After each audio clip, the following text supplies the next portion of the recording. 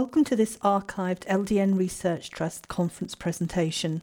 We hope you enjoy it. Here is Dr. Armin Schwarzbach. I'm a medical doctor and specialist for laboratory medicine.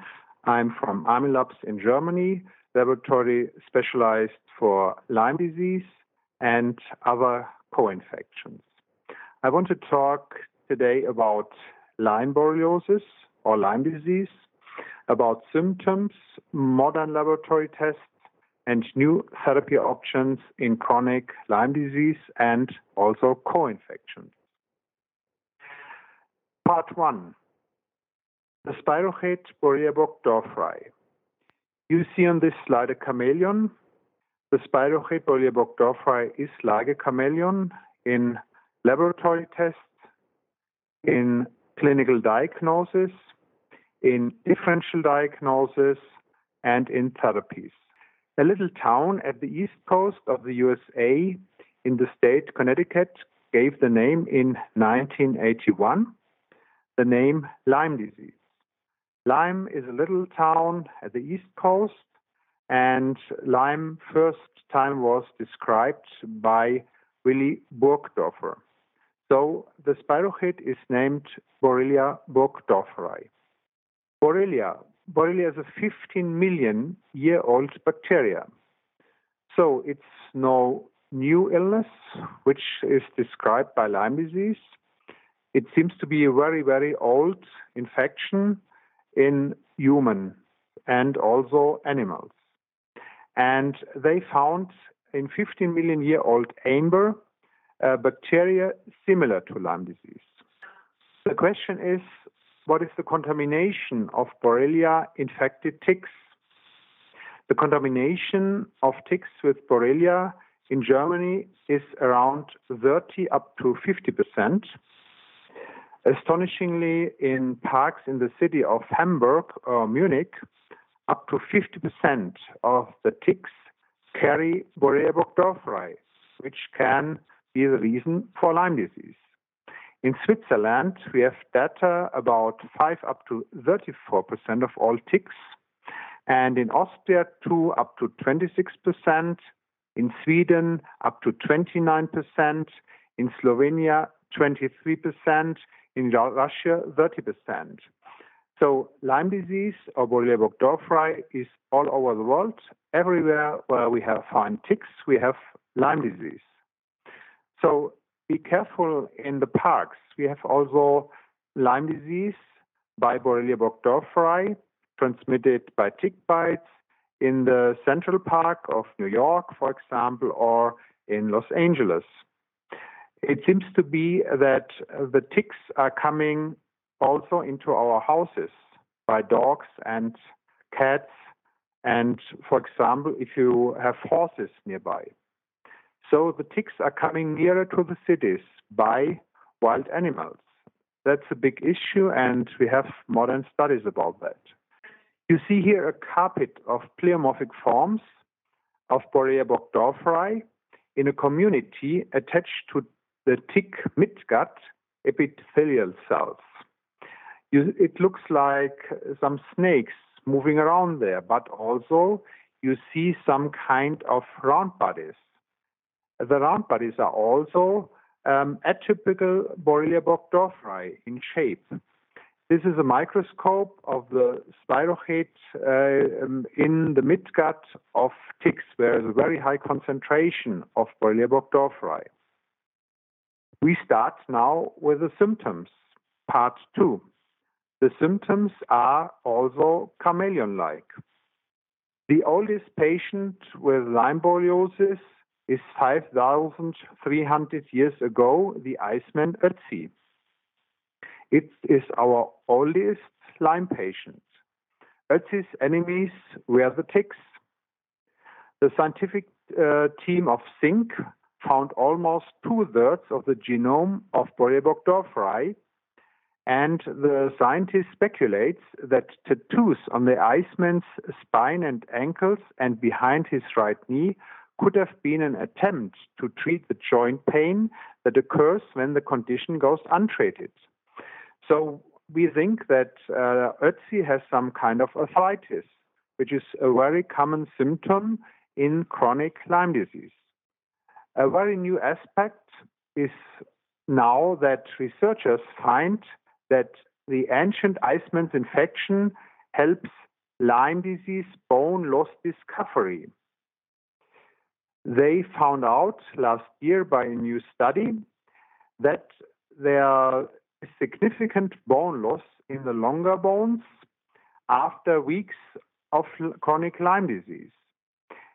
They say the bone loss developed at a very rapid rate, taking just 4 weeks to advance to osteopenia, a forerunner to the more severe form of bone loss disease, the osteoporosis. This study found the first time that the amount of bone loss directly correlated to the bacterial load by Borrelia burgdorferi found in the bones of the Iceman. This finding suggests that monitoring bone loss in human Lyme disease patients may be warranted, especially because bone loss is a significant risk factor for fractures later in life. The scientists think that one of our main focuses right now is on the mechanism that induces the bone loss by Borrelia burgdorferi. Cellular studies are currently underway to determine just how the bacteria interact with the bone-building cells of the body, the osteoblasts. The scientists said we need to know how long the osteopenia lasts after bacterial infection by Borrelia burgdorferi and whether it progresses to osteoporosis. That means that patients with osteoporosis should be looked at an infection with Borrelia burgdorferi, Lyme disease. It belongs to the differential diagnosis, which is a very, very pertinent new aspect, for example, for a lot of doctors and doctors caring for osteoporosis. How can you find out now a recent infection, which is named stage 1, with Borrelia burgdorferi? You can find bull's-eye rashes, or also it's named erythema migrans. The transmission of Borrelia burgdorferi during tick bites occurs 5 up to 7 days, but also up to 11 weeks after the tick bite can develop a bull's-eye rash or erythema migrans. 20% of infected patients develop a feverish reaction because of the penetration of Borrelia into the blood. So we have a summer flu. The problem is that doctors are not correlating summer flus with tick bites.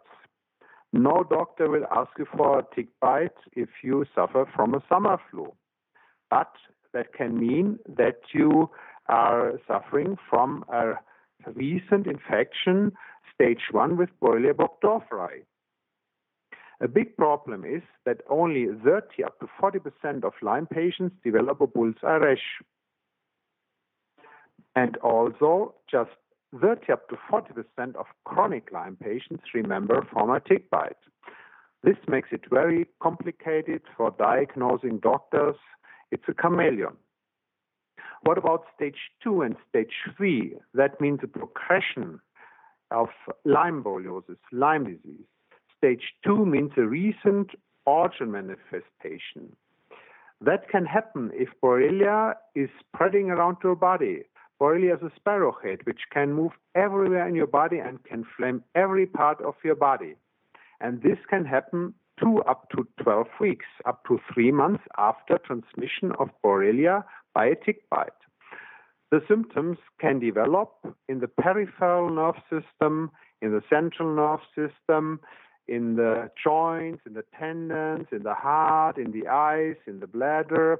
Everywhere in your body you can get an infection with Borrelia burgdorferi, which can mean Lyme disease. Stage 3 means a chronic organ manifestation. That means if you are suffering longer than 1 year, or some doctors say 6 months, of persisting symptoms.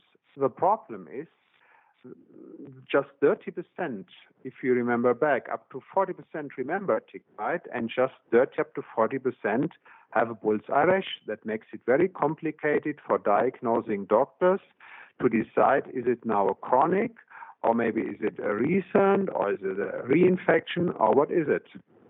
You can see here a bullseye rash.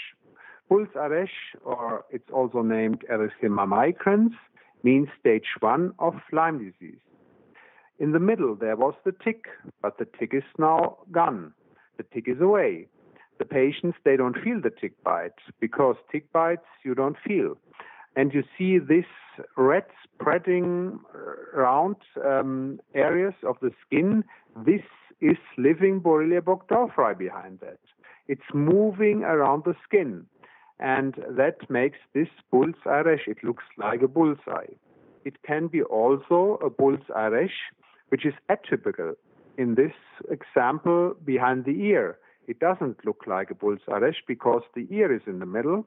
But nevertheless, this is also an infection with Borrelia burgdorferi, stage 1 of Lyme disease. This has to be treated immediately. Immediately treatment, you don't need any antibodies or any testings for it. Please treat this child immediately. In stage 1, some of the patients, they also can develop a lymphocytoma. Lymphocytoma is a bullseye rash of, for example, the earlobes, the soft parts, the areola, the eyelid, the genital, or it can be also periumbilical. The problem is Borrelia cannot move away from this part. So it stuck in this part, but it looks really like an redness, like an infection with Borrelia burgdorferi, but it's not so easy to diagnose. So please look at the ear labs of your patients, and then you will find in some patients Borrelia lymphocytoma. This can also be chronic, persistent if it's not treated. And I've seen patients where it's reactivated if you go under a shower, and you have it always where you had the tick bite on this side, or where the tick directly has bitten you into your ear lab, for example. Neuroborreliosis. It's also named Bell's palsy. You see here a younger patient on the right side. It's a progression of stage 1 to stage 2.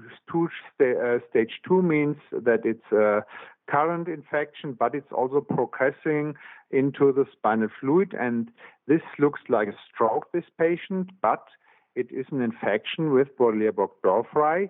And if you do a spinal fluid for this patient, a lumbar puncture, you will find the spirochetal immune answers, antibodies, or you can detect the spirochete in the spinal fluid of this patient. And this is reversible if you diagnose correctly, if you diagnose this patient quickly, and if you treat this patient quickly. In these cases, Rocephin, which means ceftriaxone, is very helpful, and it's really reversible. But if you don't diagnose this, it's difficult to treat it. The longer illnesses persist, the more difficult they are to be treated. There's a patient with arthritis on the left knee in stage 2 up to stage 3. You see here a swollen knee, which can be also diagnosed by a puncture. And in the spine, in this fluid, you can find also Borrelia burgdorferi by PCR if you want to do that. Or you do some antibodies testings or some other testings. We talk later about that, how to diagnose this. But it's difficult if you see this arthritis on the left knee to say this is now Lyme disease. On page 17, you find an acrodermatitis chronica atropicans, which is not so common in USA, but in Europe we have a lot of these ACA, we name it. This was a patient, 92 years old, with this problem of the skin. The skin is getting thinner, and you see the veins are more prominent. This infection, in most cases, by a special subspecies of Borrelia burgdorferi, which is named Borrelia afzelii. You don't find so many cases, or very, very few cases, or no cases in USA. This is a dominant problem of Europe, and we see a lot of this ectodermatitis, which means a chronic infection of the skin by Borrelia burgdorferi.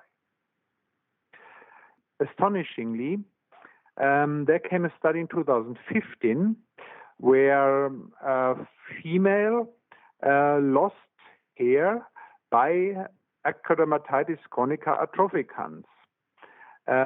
So that means if you have this ACA on the scalp, this can be an infection with Borrelia burgdorferi and you lose your hair.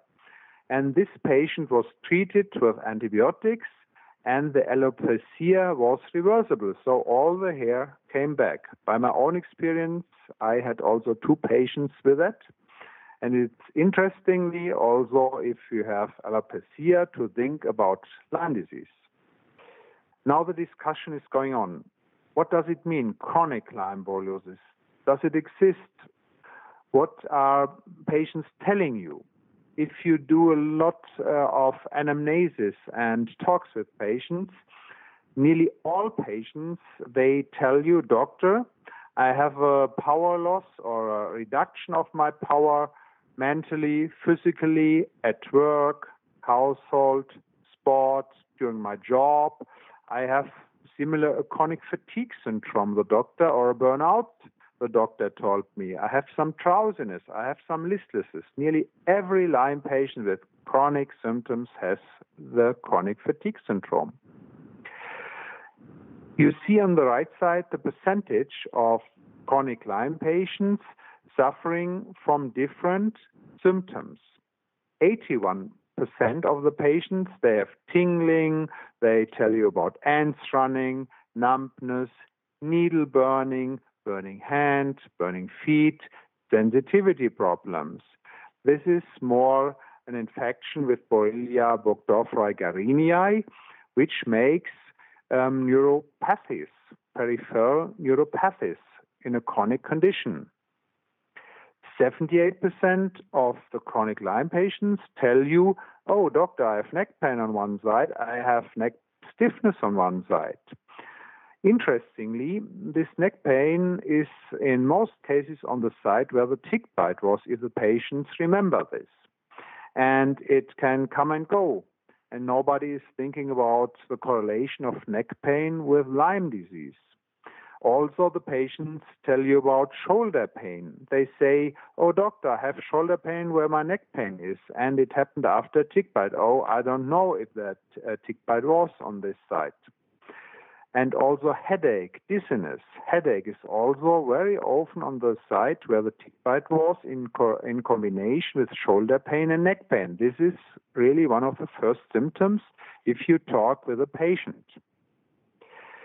68% of the patients, so that means 32 don't have this symptom, they have changing migraine joint pain and all joints are possible. This is very typical. It's spirochete, and spirochete can move everywhere around your body. So you can have everywhere around your body these symptoms. It's named the great imitator. It's named Lyme disease, for example, the known unknown. So it makes it really difficult for clinicians to say, is it now Lyme disease or not? 62% of the patients, they have changing migrant muscle pain. Then the general practitioner say, oh, patient, you have rheumatism. Please go to the rheumatologist. And then the rheumatologist says, yeah, oh, you have rheumatoid arthritis or fibromyalgia. You have something like that. What is going on with you? And then they treat with corticosteroids. They don't ask for tick bites. There's also general weakness of the body. The power is missing. The muscle power is missing. In stage 1, I told about that. 20% of the patients, they say, doctor, I had a feverish infection after a tick bite. And this was exactly the stage 1 of Lyme disease. But in most cases, summer flu or feverish infections after tick bites are not treated. 62% of the patients, they say, doctor, I developed mental strain. Oh, I have some kind of depression or I have some psychosis, schizophrenia. 58%, they say, doctor, I have some back pain. I have sciatic pain syndrome. 47% they say, doctor, I have sleeplessness. Oh, I have night sweat. It's a hard night sweat after it happens with all of my symptoms. I got the neck pain, I got the headache, I got the night sweat, and also I have the urge to urinate between 2 and 4 o'clock at night. I cannot sleep very well. What's happening with me? That's very often at the beginning of Lyme disease, of this infection. You wake up 2 up to 4 o'clock and you have sleeplessness. Sore throat, tendency for general infections, herpes simplex virus, Epstein-Barr virus infections in 39% of the patients become later to the point of multiple infections. 28% have burning eyes, overproduction of tears, blurred vision, double vision, lightheadedness. They go to the eye doctor and they got new glasses and no improvement. So it costs a lot of money, all of this, what the doctors do with this patient. But nobody is looking at Lyme disease or accepting Lyme disease. And in the end, they send them to the psychiatric specialists. This is a summary of some studies we have already. They say Lyme disease is the great imitator. 20 up to 30% of autistic disorders can be caused by Borrelia burgdorferi and 58% by Mycoplasma. That was a study by Bob Bransfield in 2008 done. Also, a study from 1992, very old study, multiple sclerosis, myelopathies, polyneuropathies, brain tumor, encephalopathies, all can be caused by Borrelia burgdorferi, Lyme disease.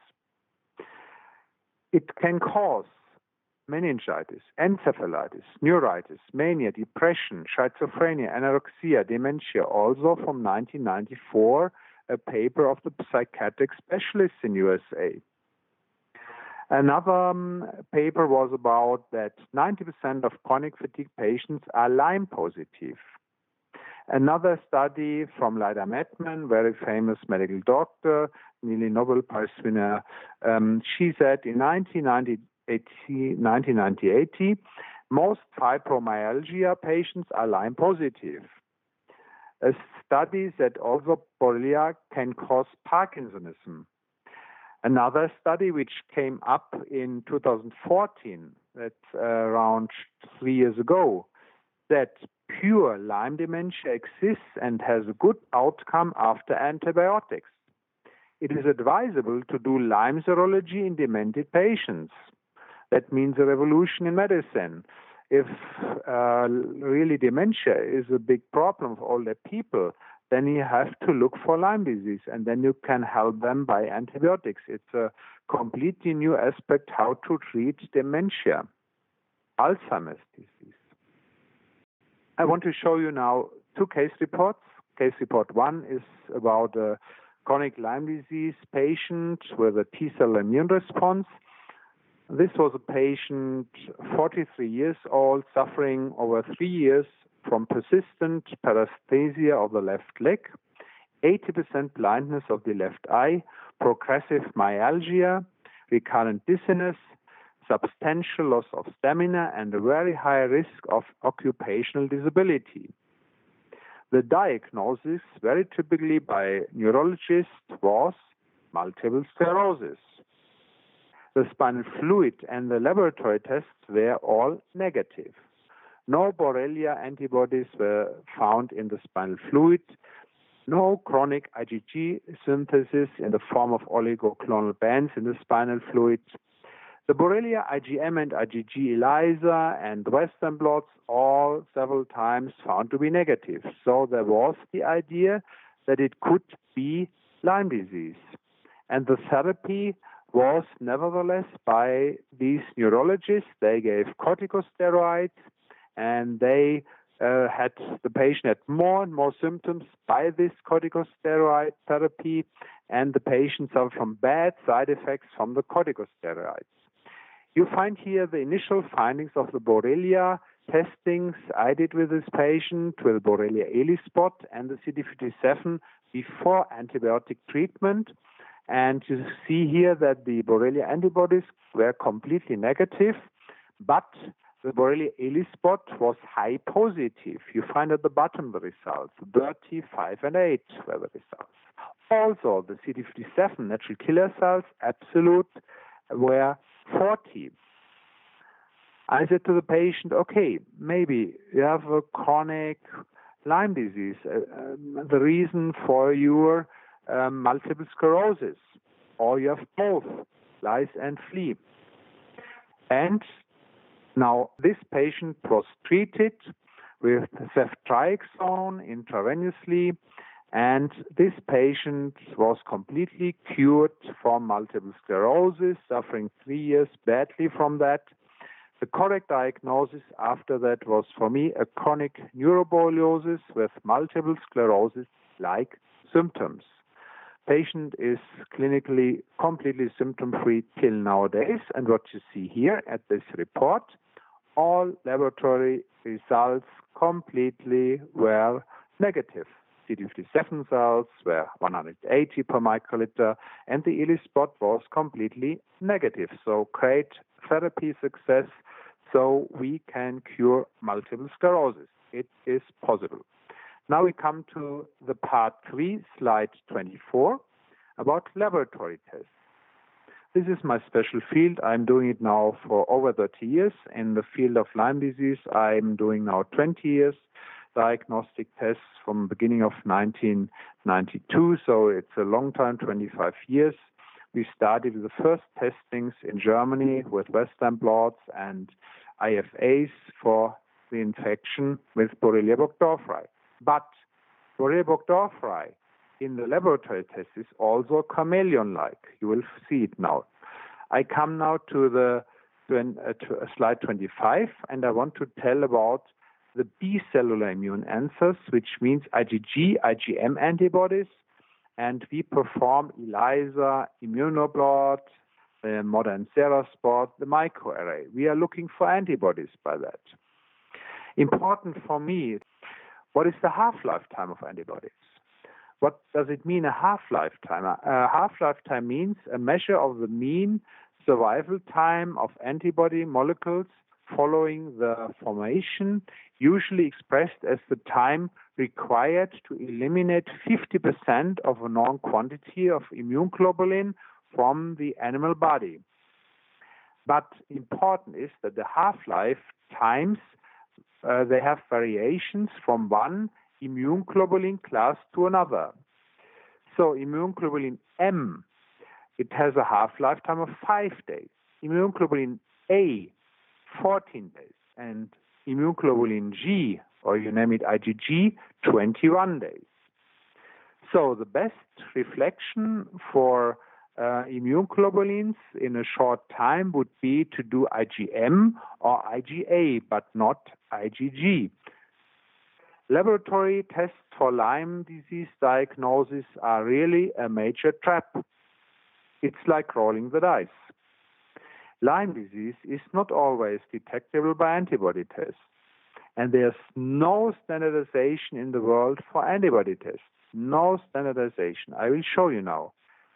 And big problems, sensitivity problems of the ELISA.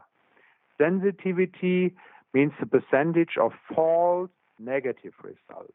False negative is sensitivity. Here is a laboratory example from my daily work. There's a negative Borrelia ELISA, but a positive Western blot. How can that happen? The Western blot is normally the confirmation test, and the ELISA is the screening test. So the screening test has failed.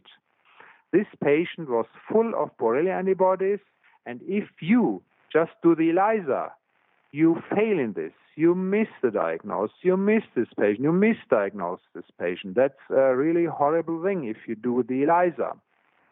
The question is, what is the sensitivity? What is the percentage of false negatives of Borrelia antibody tests? And also the question, always in laboratory medicine, we want to know how many false positives do we find. False positives also not good. What you see in these studies from 1993 starting up to 2010, and we come to other later, you see that the specificity is not the problem. It's really good, 96%, 99%. But We have big problems with the sensitivity if we have so many false negative results. It's up to 29%, 18%. That's horrible. The average of the sensitivity is 43%. So if you have 10 patients with chronic Lyme disease, you miss 6 from 10 just doing the antibodies by ELISA and Western blots.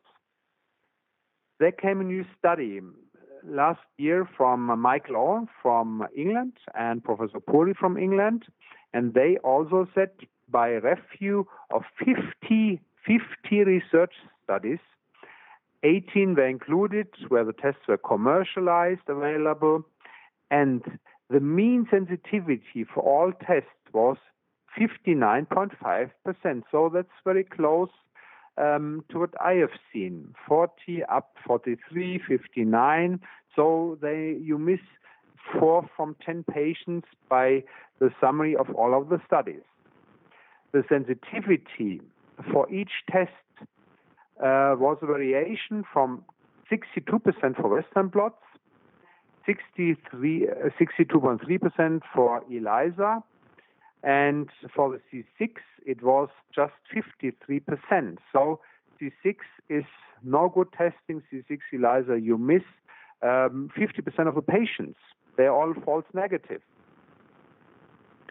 In this study, they said the sensitivity for samples classified as acute disease was 35%, with a corresponding sensitivity of 64%, with patients' samples defined as convalescent. So these are horrible data. You miss in acute Lyme disease, stage 1, up to 6, 7 from 10 patients also. So don't believe in the antibodies testing in Lyme disease. This is a new test. It's now developed for antibodies. It's named the Schwarzbach, the microarray test. Microplates are coated with several antigen spots. It's processed like an ELISA. We have a reader, a special microspot reader, and it's interpreted by using multiplex softwares. And very important, we test for all 3 different European and US Borrelia subspecies, Borrelia burgdorferi sensu stricto, Borrelia burgdorferi garinii, and Borrelia burgdorferi afzelii. Now it is possible to quantify the Schwarzbach microarray, but not the Western blot. So this is one part of the problem of the Western blots. This is my heart, where I want to talk about my diagnostic heart. After finding out that this ELISA is so horrible, it's like rolling the dice with chronic infected patients. We miss so many patients. Then I looked at the T cells by the modern ELISpot testings. ELISpot is now going around the world. We look for the T cells, for the lymphocytes by that test. This is a comparison of ELISA by antibody testing versus the ELISpot in Lyme stage 1. That means the bullseye rashes. The ELISpot showed 75%, whereas the ELISA, the antibody test showed just 45%. So we have 30% more sensitivity in bullseye rashes by the ELISpot.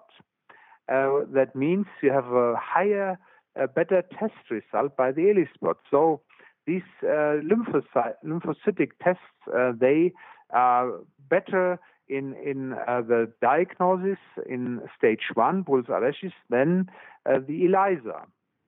The ELISpot during antibiotics, it's very important. You have changes. The lymphocytes, they live in your blood 6 up to 8 weeks. That means around 2 months. The antibody titer can persist years, months, years. So you have shorter reactions of the T cellular immune answers in comparison with the antibody titer. So it makes much more sense to do activity testings if the patient has still active Lyme infection by the ELISpot and not by the antibody titer. This shows you that you can also decide by the ELISpot during antibiotics if your therapy is successful or not successful. Because, remember back, the lymphocytes, they live around 2 months. Antibodies can be months or years. So if the lymphocytes, this immune answer is going down, then the ELISpot will get negative. And you have a sign for successful therapies. There are some studies done by different scientists about that. So I'm not the inventor of that. We know that the T-cellular immune responses are more important to monitor therapy success than the antibodies. Now I want to go into the deep a little about this ELISpot test. The ELISpot belongs to the interferon gamma release assays, and it reflects the current T-cellular activity of bacteria and viruses. The T-cell spot interferon gamma release assay was approved by the American FDA in May 2011 for Mycobacterium tuberculosis. And the FDA in USA, they said a positive result suggests that an infection is likely, a negative result suggests that an infection is unlikely. And they said in this paper results can be available within 24 hours. So the FDA has approved the ELISpot test. That's wonderful, that's great. But they don't accept results for Borrelia burgdorferi. This is a summary what the ELISpot can do. The ELISpot assay showed a specificity of 82% in neuroborreliosis, which is really a good result. 82% means that 18% can be false positive, but 82% of Lyme patients are diagnosed correctly by the ELISpot as a neuroborreliosis. So that means patients with neurological symptoms. In another study, they said antibodies by Borrelia and symptomatic children, and they compared it with children with previous Lyme borreliosis and control group of healthy people. And the blood samples were analyzed for Borrelia interferon gamma release assays by the ELISpot. And in this study, there was also found no significant differences in cytokine secretion between the groups. So that means the ELISpot was 100% specific in this study. There's a book which said, okay, the ELISpot is now a new T-cell test being a game changer for Lyme disease. The ELISpot assay provides robust, highly reproducible data. The ELISpot can be retested to get additional information in follow-up assays, and the two assay systems, the ELISpot and the CD57 cells, I come later to that, complement each other in the quest to understand T-cell mediated immunity in vivo. This is a good data. You have 94% specificity in this paper and 84% sensitivity. This is really good if you remember back to the Borrelia antibodies by Western blots or ELISA. This is horrible. This is 18% or 40%. What is it? So forget the ELISA. What do we use for Borrelia antigens in this Borrelia ELISpot? We use the full antigen. It's from the sensu stricto reference strain. We use another antigen, which is from OSPA, from sensu stricto, from Afzelii and Garinii, and we use also as an antigen in the test the OSPC and DBPA.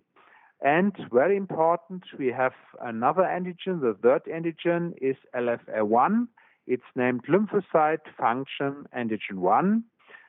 This is very often associated with autoimmune diseases, with collagenoses like Sjögren's syndrome, rheumatoid arthritis, vasculitis, and in patients with positive results in the ELISpot for LFA1, you have to do the ANA CCP antibodies and the ANCA antibodies.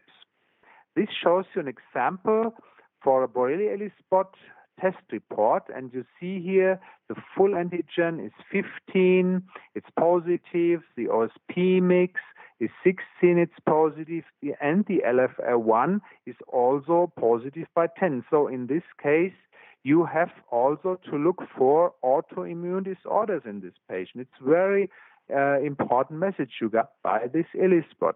And interestingly, the rheumatologists, they accept the LFR1 testing, but they don't accept the testing for the full antigen or the OSP mix.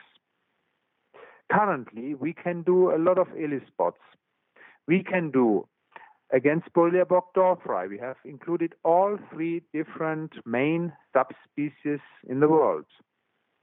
We can do nowadays for myomotoi. Myomotoi is more and more found in the ticks, more and more patients with myomotoi. It makes feverish reactions, it makes musculoskeletal symptoms.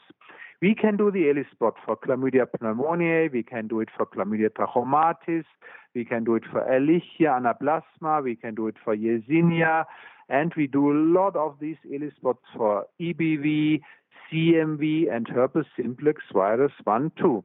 And in a short time, we will get available the Bartonella ELISpot and the Babesia ELISpot. We come later to the co-infections. Shows you that we have now a possibility also to diagnose by the ELISpot for Borrelia myomotoi.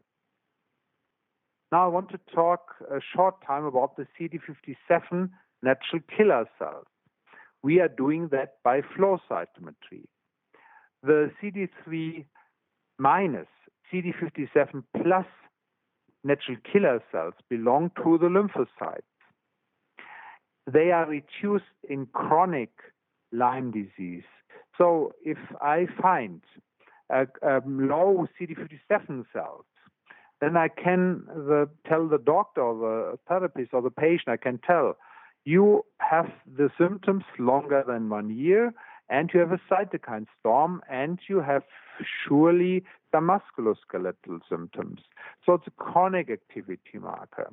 There's also a study by Professor Stricker. He found out that 100% of chronic neuroborreliosis show low CD57 cells. The CD57 cells were in the former guidelines of the ILATS, the International Lyme and Associated Diseases Society in USA. And in these guidelines, they said reduction is a sign for untreated and not adequately treated Lyme disease patients. And after the end of therapies of chronic Lyme disease, the normalization should be more than 130 per microliter. That means it's coming to therapy success. It's a good prognosis for this patient. But I have seen that it's not highly specific. I have also found it low in other bacterial infections, especially chlamydia and mycoplasma infections. The reference ranges are for Lyme patients lower than 130 per microliter and for healthy patients higher than 130 per microliter. There came a paper in 2016, last year, and it shows the low CD57 cells in autism, in autistic spectrum disorder. This paper didn't say now we have Lyme disease, but the paper said that this is a sign for autism and can be used also as a diagnostic tool for autism, and maybe it can be Lyme disease. So slide 47 shows you a summary of modern laboratory testings. First, we do the Borrelia IgM and IgG antibodies by the modern microarray, the SeraSpot. We have around sensitivity 60%, but specificity 99%. That's wonderful. Sensitivity is also not good. It's bad. And we also add the Borrelia ELISpot, and then we look for the current Borrelia activity. Sensitivity is 84%. Specificity is up to 100%. And the third test we are doing in chronic Lyme disease are the CD57 cells. the parameter for chronic Borrelia infections, chronic Borrelia activity. Sensitivity 70%, not such a high one, but the specificity we don't know. Actually, we think also it's a marker for chronic chlamydia and other bacterial infections.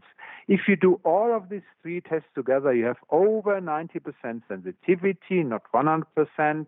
We cannot exclude by laboratory testings chronic Lyme disease. Chronic Lyme disease still remains a clinical diagnosis supported by laboratory test results. And also very important for me, don't leave the patient alone. Don't treat the patient 2 weeks or 3 weeks. Please monitor the patient 4 up to 6 weeks after end of therapies to verify whether the therapy has been successful or not. We name it laboratory staging process. Part 4, co-infections transmitted by ticks. Here is the chameleon again. We know that ticks are named the dirty needle. They are full of pathogens, full of different bacteria and viruses. Maybe protozoal infections are also possible. Here are the main co-infections: Babesia, Bartonella, Ehrlichia anaplasma, Rickettsia, Coxiella, Chlamydia, Mycoplasma, viruses, EBV, CMV, herpes simplex virus. The ticks are the vector for multiple infections.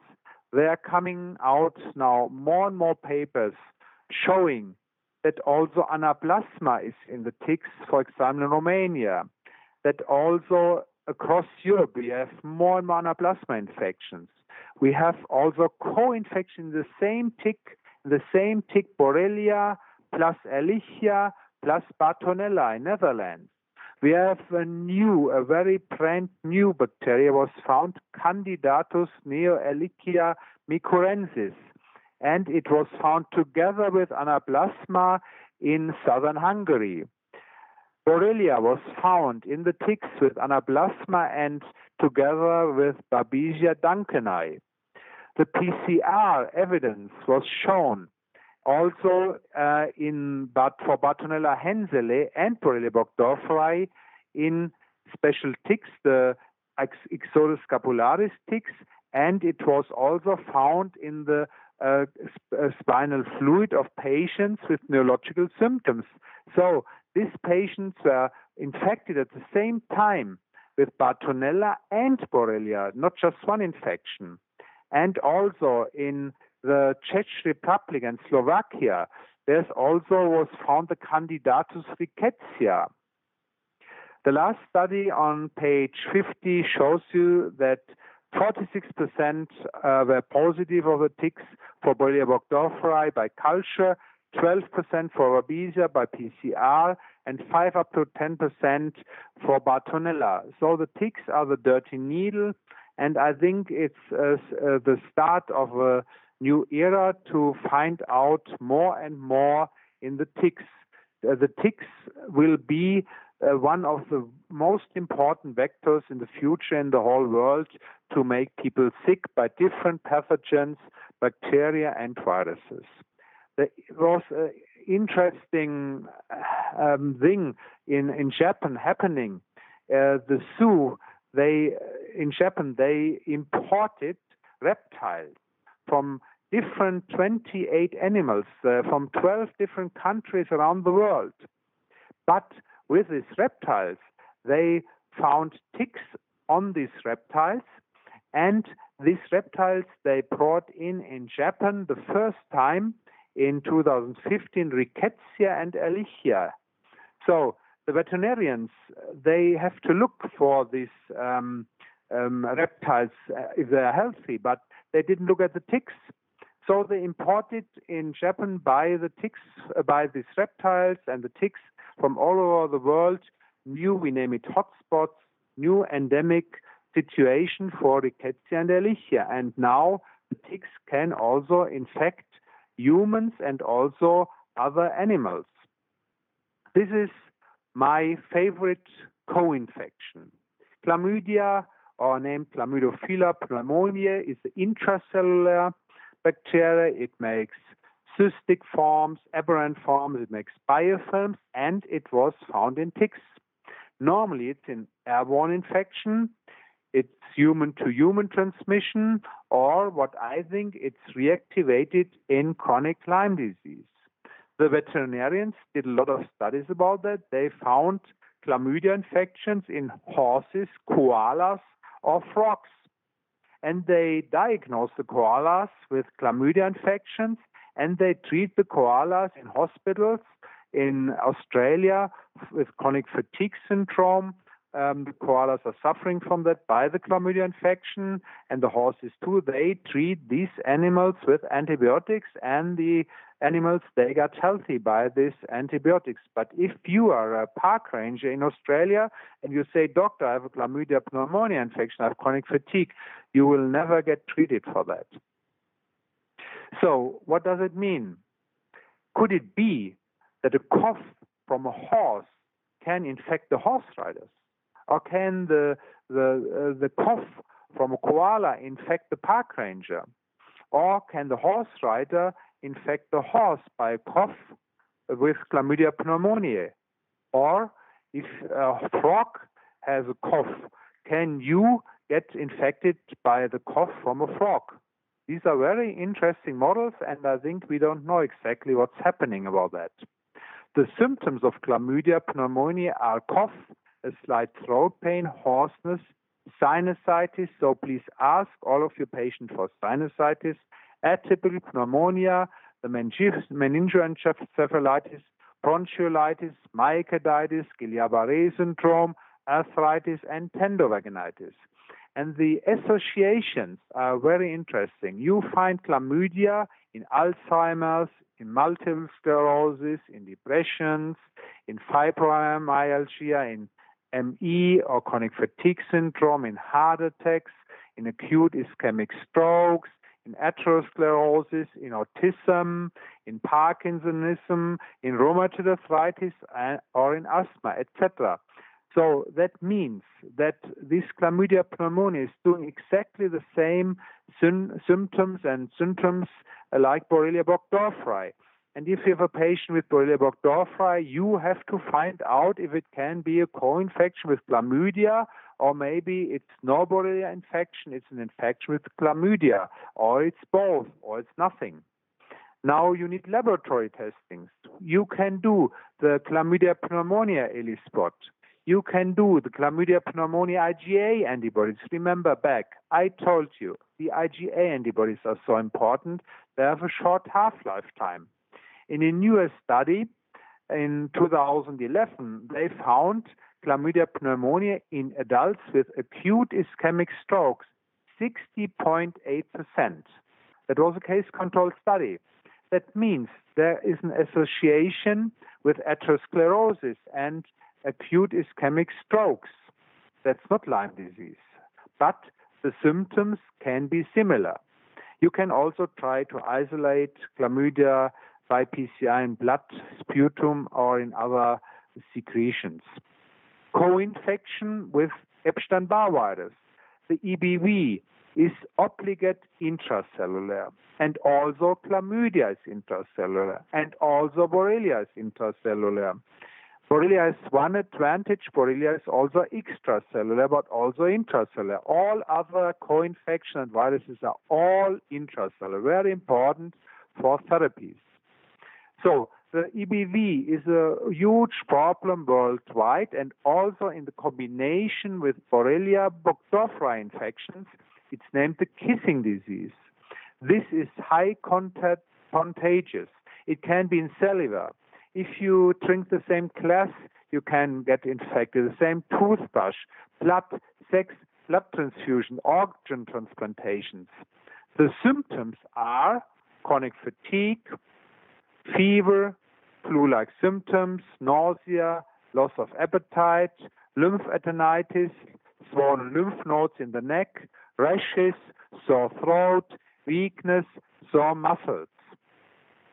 And nowadays, we are looking more and more for the association of these EBV infections with non-Hodgkin lymphoma. This is a very important thing to look patients with non-Hodgkin lymphoma, which is really a tragedy, to look for EBV infections. So important. How to find out? Laboratory testings. These are all accredited testings, internationally accredited testings, high quality, industrial standards. You can do the early antigen antibodies for reactivations or for chronic infections, and very, very important, the ELISpot test. If you find an EBV lytic antigen, this is a sign for active EBV infection. Normally, EBV is in a latency, and if you have a combination of both latency and lytic antigen, you have surely parts of the EBV virus which is active and parts which are not active. So it's really good to diagnose, and I find so many patients in the world infected and active infected in the complexity of multiple infections with Borrelia burgdorferi, chlamydia pneumoniae, and EBV or other infections. Herpes simplex virus 1-2. You all know about that. Herpes simplex virus, it's also a virus intracellular transmission. It's by saliva, sharing drinks, sexually transmitted. What does it do? I think a lot of you have or had watery blisters on the skin or in the mouth region, on the lips, the genitals, anus, flu-like symptoms it makes, fever, muscle aches, swollen lymph nodes, problems urinating, the keratitis, also possible. But for me, more important is what can it do, the complications. And here you find the multiple sclerosis. You find the Alzheimer's disease. You find the loss of vision. You find also the problem with pneumonitis, encephalitis. So, multiple sclerosis, Alzheimer's disease. If you have a patient with these symptoms, you have to look at herpes simplex virus. I had now a patient with Parkinsonism, and the patient has had a herpes simplex virus 1 infection. And this has to be treated. And it's a different treatment than you do normal Parkinsonism treatment.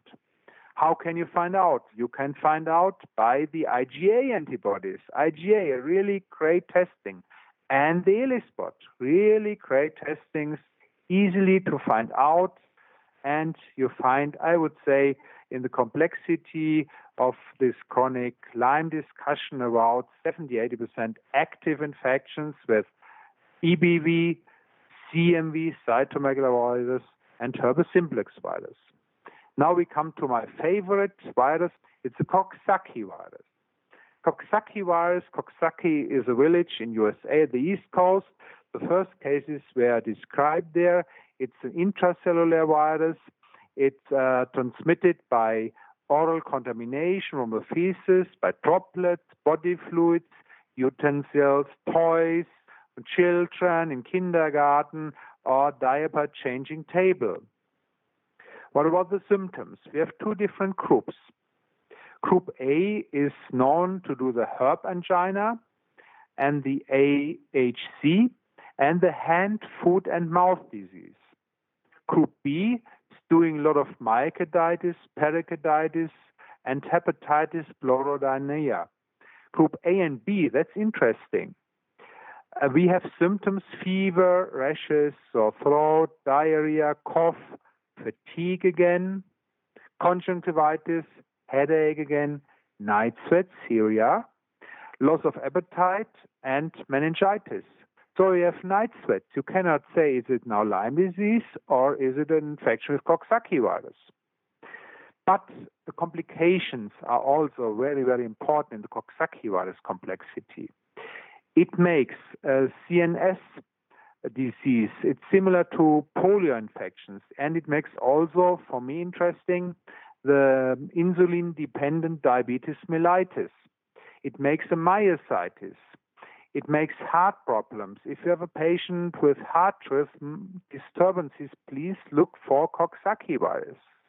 And the polyneuropathies are very interesting in this complexity of the Coxsackie virus. How to find out? We can do the IgA for it. We have testing for subtype A7 and B1. B1 is especially associated with this heart rhythm problems. And if you want to test, the IgA is really a very good testing. It's nearly 100% specific, and sensitivity is also very high, up to 100%. So accredited testings internationally accepted this test. The question is now, multiple symptoms, multiple infections. Yes, multiple symptoms, multiple infections. We name it chronic overlapping symptoms. The symptoms are not specific for an infection. That means the more symptoms you have for an illness, the higher is the probability that you're suffering from this infection. So you find, for example, in Yersinia infection, joint pain, concentration problems. You find also stomach ache. You find diarrhea in Yersinia infections. You have maybe dark urine. You have some heart problems, for example, if you have Coxsackie virus infection. So if you have a patient with a fatigue or a cough, you cannot say now it's a chlamydia infection. It can be also a Ehrlichia infection or rickettsia infection. It can be also Coxsackie virus infection. If you have a patient, for example, with rashes, can be Bartonella, Ehrlichia, rickettsia, Yersinia, EBV virus, Coxsackie virus, or maybe Borrelia infection. If a patient with fatigue, can be Borrelia, chlamydia, mycoplasma infection, Babesia infection, EBV, Coxsackie virus. So the symptom is not specific for an illness. That cannot be. But the more symptoms you have for one of these infections, the higher the closer you come to this diagnosis that you really suffer from this infection. That was a challenge for me some years ago, and I said nobody can remember all of the symptoms which you find in the teaching books belonging to which infection.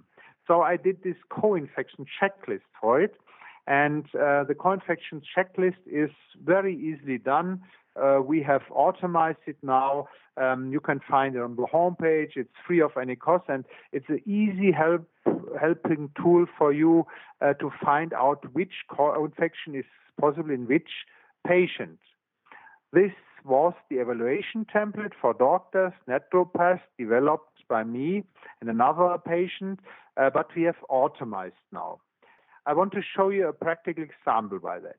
That was a patient coming to me with stomach ache, fever, feverish feeling, lack of concentration, forgetfulness, short-term memory loss, which is very typical also for Lyme disease, yellowish color of the skin, painful joint, general aches and pain, flu-like symptoms, also typical for Lyme disease, heart problems, headache, fatigue, again, muscle pain, shivering, also nausea and dark urine. So you would say now this is a typical Lyme disease patient. Okay, I agree with you. These are a lot of symptoms you find in Lyme disease. So you have to test this patient surely for Lyme disease. Why not?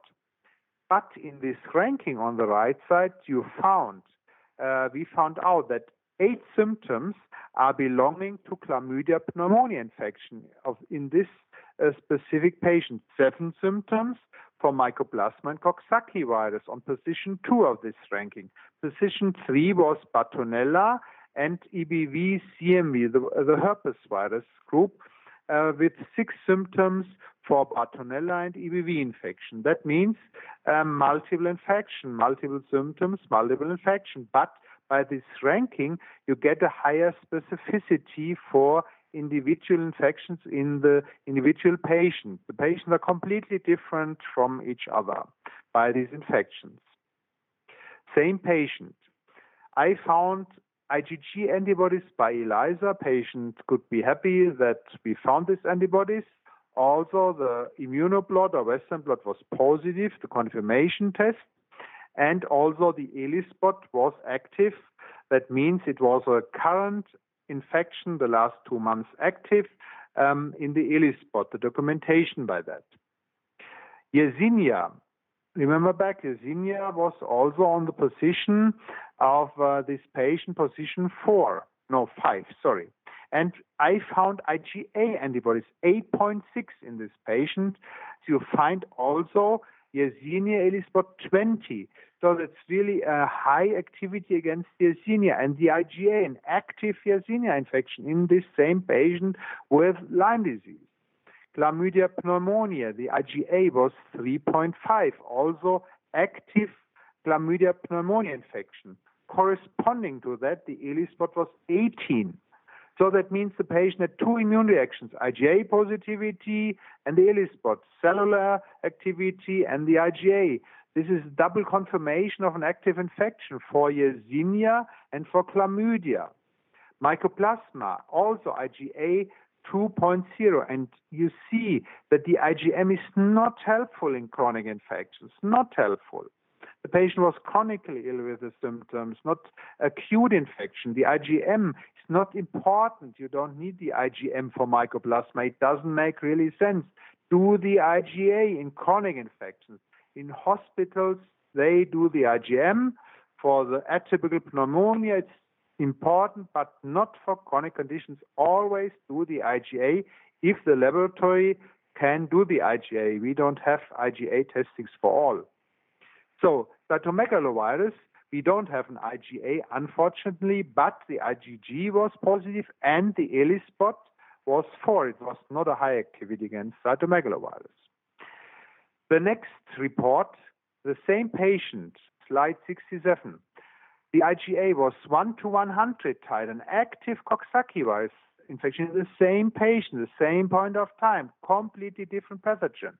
Rickettsia, also for Rickettsia rickettsii, 1 to 156 titer, also sign for possible Rickettsia infection. And the EBV, at that time I didn't do the early antigen. Now I do that by a new technique. But the ELISpot, the lytic antigen, what I told you before, is 17, was positive, active EBV infection. And at the end, CD57 cells low, 37. So you cannot tell now, is it now the CD57, is it caused by chlamydia infection, by mycoplasma, by Yersinia, or maybe Borrelia? I cannot tell you, but this patient had a cytokine storm, joint problems, arthritis, and all this cytokine storm in the body makes the CD57 cells low. Summary. The co-infection checklist showed you a multiple infection with Borrelia, chlamydia, mycoplasma, Coxsackie virus, EBV, Rickettsia, and Yersinia. Suspicion clinically by symptoms. Ranking. Laboratory test results show you exactly the same. Borrelia infection, chlamydia infection, mycoplasma infection, Coxsackie, EBV, Rickettsia, Yersinia, cytomegalovirus. So this patient was suffering at the same point of time from 5 bacteria and 3 viruses active in the same patient. This has consequences for your therapies. What are now the therapy options? It's like peeling the onion. You have intracellular infections. This is the core. We have to aim the intracellular infections, the biofilms, the intracellular infections, bacteria and viruses. And you have around this core, you have the genetics, you have the epigenetics. Around this, you have the differential diagnosis, you have allergies, you have intolerances, you have accidents, you have dental status. Don't forget the teeth in all of this. That we need the dentists to look at these patients. And you have past or present comorbidities. And around this all, you have contaminated water, you have the heavy metals, you have the environmental toxins, you have the electromagnetic fields, the EMFs, you have the geostress, and you have the pesticides and occupational hazards. I'm sure I have forgotten something in this, but it's like peeling in the onion, but in the middle, in the core, they are the bacteria and viruses. So how to reach them, how to come close to them, how to destroy them.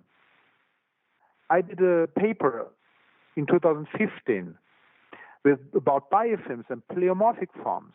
So Borrelia, it makes this pleomorphic, this cystic forms, like chlamydia, like mycoplasma. So they protect themselves. And it should be taken into consideration as being clinically relevant and influence the development of diagnostics and treatment protocols. So you have to aim the pleomorphic forms, which is really difficult, and the biofilms. Biofilms, you see it on the right side. These are the green slime you see here. It's communication, it's protection, it's chatting areas. So these are the protection mechanism of these different pathogens. If you, for example, have a chlamydia infection or sinusitis, you produce some slime. So please ask your patient, for example, for sinusitis and for slime, or for the cough. And this can be this chlamydia mycoplasma infection in the deep, or maybe it's a Borrelia infection. What are now the therapy options? By antibiotics. That's the traditional medicine part. We know that we can use antibiotics against Borrelia, chlamydia mycoplasma, and all other co-infections, bacterial co-infections. We have the group of the macrolides, azithromycin, clarithromycin. We have the group of the tetracyclines, doxycycline, minocycline. We have the group of the metronidazole and the tinidazoles. We have the cephalosporins, ceftriaxone, cefuroxime, cefotaxime. The disadvantage of the cephalosporins are that they are not intracellular working, just extracellular. So they might be not first choice treatment. But remedies that have an intracellular action, hydroxychloroquine or named Plaquenil, and Artemisia artemisinin. This is an overview about all antibiotic options you have. You have to look that you enter the spinal fluid if you have some neurological symptoms. You have to look that you work intracellular, and you have to work against cystic forms. And if you go through this, the best ones would be metronidazole or the cold drug, the hydroxychloroquine. The other ones have all restrictions if you go through this slide. This is an example for chronic Borrelia infections, for antibiotic strategies. What we are doing or trying, we try to combine the different positive effects of antibiotics. We use, for example, azithromycin in combination with doxycycline or minocycline. Minocycline can penetrate the spinal fluid 40%, doxycycline just a little percentage. So minocycline is more powerful in neurological symptoms than doxycycline. And we also try to add hydroxychloroquine or Artemisia artemisinin. And after that, we also try to do a course with metronidazole to come intracellular. This is therapy against bacteria, but not against viruses. What about the immune system and the biofilms? We need immune modulation by vitamins, minerals, probiotics, chelation, detoxification, etc. We can use some herbal products, alternative pathways. We can use we should use biofilm breakers, serrapeptase, lumprokinase, nattokinase. Everything depends on our immune system. It's so important to the immune system. So many therapists I know worldwide, they have great success with vitamin C, up to 70 gram, 50 gram, not just 5 gram like this Myers cocktail set. Myers cocktail is very established by Professor John Mayers from Johns Hopkins University in Baltimore. He did a combination, very powerful, with vitamin C, B1, B6, B12, magnesium, dexpanthenol. You can do it 1 infusion per week. Some do it 2 infusions. Some do it also more often. This means immune support. Some do just vitamin C. Vitamin C seems to play a key role in the treatment of all of these infections, viruses plus bacteria. Some use intravenous glutathione. Some use intravenous curcumin. Some use intravenous alpha-lipoic acid. So this is just an example on what you could do. The herbal support for the Th1 system. Maybe you can use Samento, Comanda, Quina, Tacuna. Tacuna is very interesting in virus treatments, I have to tell you. Noni, Banderol, Berberry, Glucane, Procyanidine, the curcuma, very established melatonin, the DHEA, selenium, zinc, magnesium.